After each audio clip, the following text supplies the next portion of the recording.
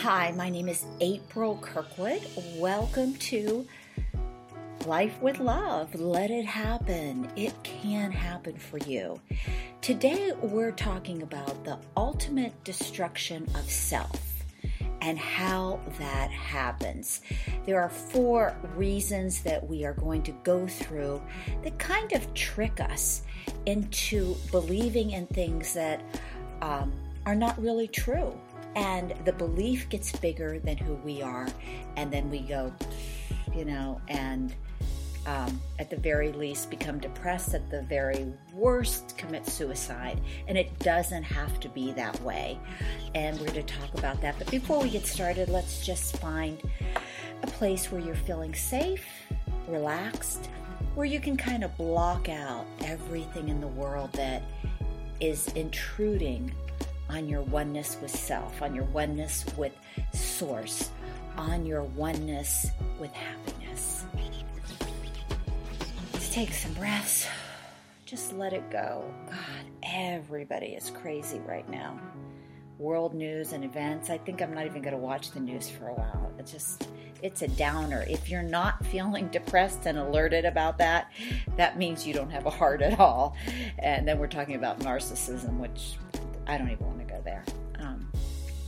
But that's not you. And for us to be concerned is a very, very real aspect of the gentleness and the ability for us to care for others, which is a good thing. Let's set our intention, and you can make up your own or you can use mine. My intention is that I find who I really am and am comfortable with that, without deception to myself or anyone else. And so it is. So we grow up and we kind of take on like 4 different types. I've kind of thought about 4 different types of personas. One, as adults, we take on all these roles. Right now, I'm a role of a counselor, a coach. Another time, I'm a role of a mom, a daughter, a student, a teacher, a homeowner, a car driver, a subway passenger, part of society, a member of the United States. We take on all these different roles, which is normal. And usually for most of us, it's fluid. So not all of these lead us down a dark path. In fact, some of them are very important to give us some stability. It's when they get left of center so far that we get lost. And I'm going to talk a little bit more about that. Then there is the image that we have learned about who we should be as children. I am feminine. I am male. I am straight. I am gay. I am Italian. I am Jewish. I should act this way. I'm a Catholic. I'm a Protestant. And we get segmented and we get told from very early little, babies who we are supposed to be. So we have, as adults, we have these roles we're playing. We have the lessons and imprints that we have as children and what we've been told about who we are and what we should believe and how we should act. And then also we have the expectations now of society, mass marketing, and media. How is a 13-year-old supposed to act? How is a 21-year-old girl supposed to look? How is a male supposed to behave in the world? Also, the rules are changing. So not only do we not understand what they are when we're growing up, but now they're fluctuating so much that it's mind-boggling. Even to me, I have a new grandbaby. I'm like, okay, how am I, what am I supposed to say to her to give her good self-esteem, but to give her freedom to find her own way? And it's a slippery slide. But society, even women my age, there's a lot of expectations, and there's a lot of nasty, generalized thoughts that I hear them, like you're an old hag, or you're over the hill, or you have nothing to value to communicate to society, or you still have a lot. For 60-year-olds and anyone older, this is the first time that we are really writing our own story on what the new 50, 60, 70, 80-year-old woman is supposed to be like or can be like if we choose to be. My grandma was actually staying home, babysitting all of us kids, going to church. Nothing's wrong with any of this. And just kind of sitting in a rocking chair and, not doing much. Today, women my age are starting businesses, starting new relationships, traveling on their own, becoming very, very independent. And so we're trying to find our place with that. The LBGT movement, whether it's which restroom to go to or how to dress your child or how to act playing sports, or going to prom or mating or having children. It's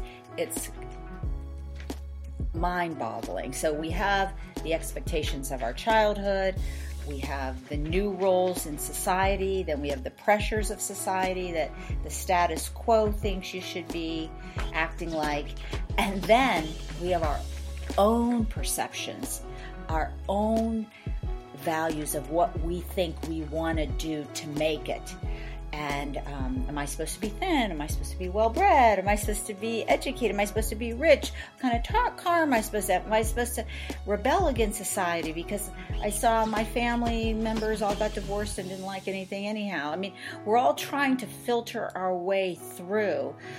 We have more opportunities to make decisions than ever, but with more of that, it becomes somewhat convoluted. So where does this all fit in? Well, we create out of all of this what childhood, the roles we have to play to survive in society, expectations from our family, the new expectations that are wide open for debate, and our own perceptions of who we think we want to be. We put all that together, and I always like to say we have created to go out every morning when we open the door and greet the world. We have our ideal self, especially when we're dating. We have our dating self on, we also call it our public self, our guest self, the self that we portray to the world.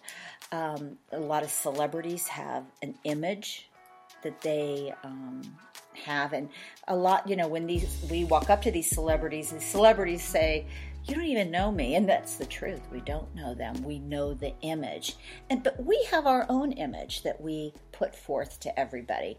The problem comes in with all of this is when the ideal self gets so far away from the real self that we become disjointed. We don't know who we are. We're not comfortable in our skin. We feel like we're living a lie. Or worse than that, we don't know what we're doing at all. I mean, this can really take you over the edge. My goal, and I'm going to give you some pointers. You go on to my website, aprilkirkwood.com, and there's some pointers that I'm going to give you, some tips for really asking certain questions of who you truly are.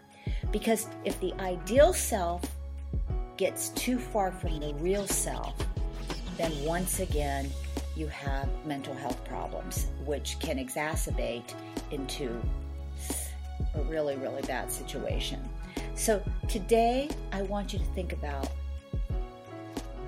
who's my ideal self, and how much of that is my real self, and how well do I blend the two together? I want you to be happy. You can have a life with love.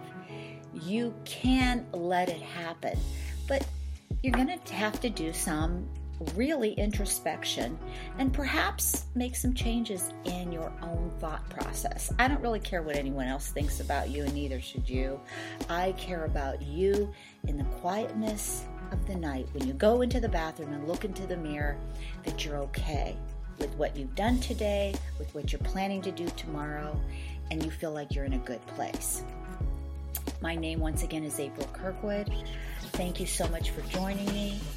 I love you, I praise you, I appreciate you. You are God's child, even if you don't believe it.